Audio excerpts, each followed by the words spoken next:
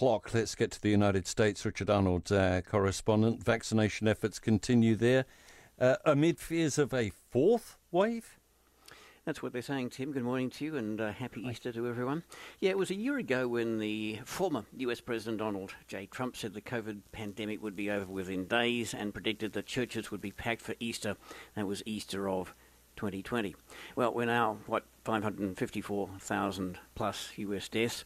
On this Easter holiday, a lot of Americans are on the move, even as health experts are warning of this possible fourth wave of the virus due to virus mutations that are happening and spring break celebrations here in recent weeks.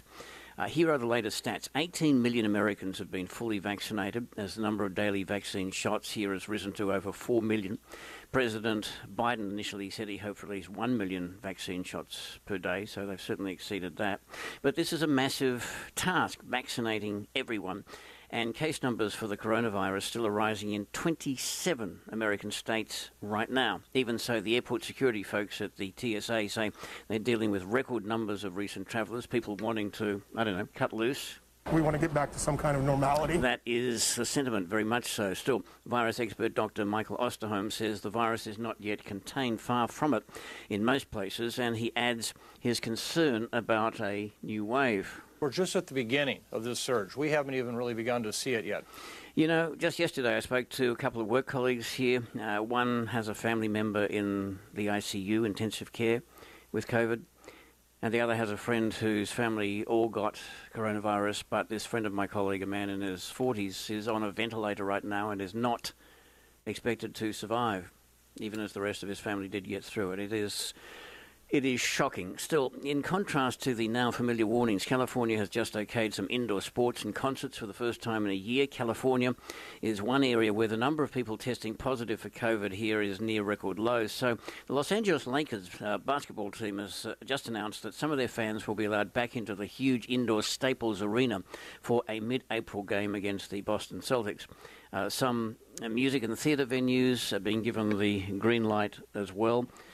To reopen in some fashion, but only for minuscule audiences where people, they have to prove they're vaccinated or be tested clean and wear masks all through.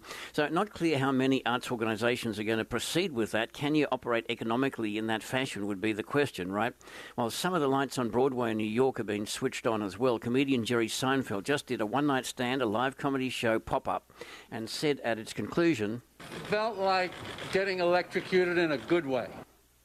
Yeah, he might want to work a bit on that routine, do you think? The college admission scandal away from COVID, something new on this?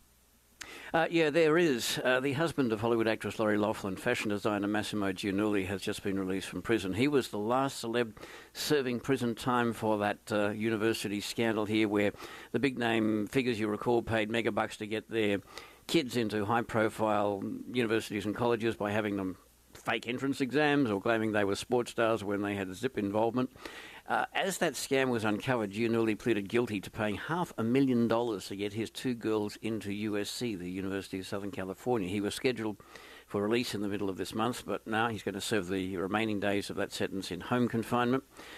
For 2 months, Giannulli was kept in prison isolation where he had no access to media, they say, and no access to the outdoors. His wife, Lori Loughlin, spent a couple of months behind bars also. Giannulli was said to be more active than his Full House TV show spouse. More than 30 parents pleaded guilty in those cases, including, of course, actress Felicity Huffman, who spent 11 days in jail. Now, what is Joe Biden up to right now? Joe Biden right now is reviewing some of the elements of the possible infrastructure plan, a couple of $1 trillion that he wants to bring along the pike. Republicans who have supported many of these things. In fact, in various states, a lot of the Republicans are saying, we know that thousands of roads and bridges are falling apart. Nothing's been done in a lot of these places since the 1950s or so. So every political cycle there is talk about the need to do these things, but Republicans say they don't have any support for the Biden plan. So much for political cooperation. That's our correspondent Richard Arnold in the United